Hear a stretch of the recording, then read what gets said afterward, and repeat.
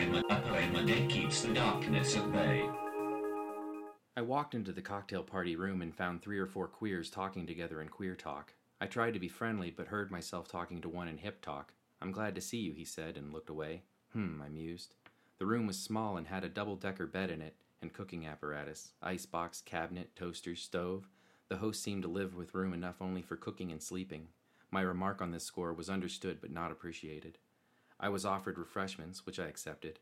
I ate a sandwich of pure meat, an enormous sandwich of human flesh. I noticed while I was chewing on it, it also included a dirty asshole. More company came, including a fluffy female who looked like a princess. She glared at me and said immediately, "I don't like you," turned her head away and refused to be introduced. I said, "What?" in outrage. "Why, you shit-faced fool." This got everybody's attention. "Why, you narcissistic bitch. How can you decide when you don't even know me?" I continued in a violent and messianic voice, inspired at last, dominating the whole room. That was In Society by Allen Ginsberg. My name is Jensen. Welcome to episode 4 of A Poem a Day Keeps the Darkness at Bay.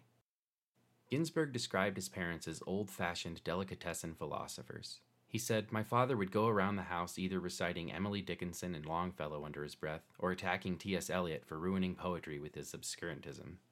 My mother made up bedtime stories that all went something like, the good king rode forth from his castle, saw the suffering workers, and healed them. I grew suspicious of both sides."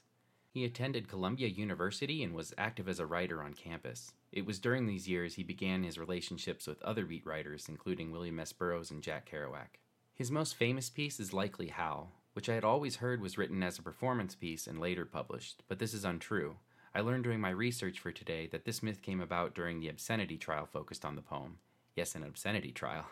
Officials apparently took issue with some mention of ass-fucking and screaming with joy, resulting in the poor manager of City Light Books and the publisher being arrested after selling a copy of the book to an undercover cop. Fortunately, reason prevailed and the book was ruled not obscene. Ginsberg's poetry is passionate, often spontaneous, filled with quick but keen observations and raw emotion. I'm a strong advocate for reading poetry aloud in order to truly appreciate the rhythm. I find this particularly true with Ginsberg. I'll leave you with, "In death cannot reach what is most near." We know all about death that we will ever know because we have all experienced the state before birth. Life seems a passage between 2 doors to the darkness. Both are the same and truly eternal, and perhaps it may be said that we meet in darkness. The nature of time is illuminated by this meeting of eternal ends. It is amazing to think the thought and personality of man is perpetuated in time after his passage to eternity, and one time is all time if you look at it out of the grave.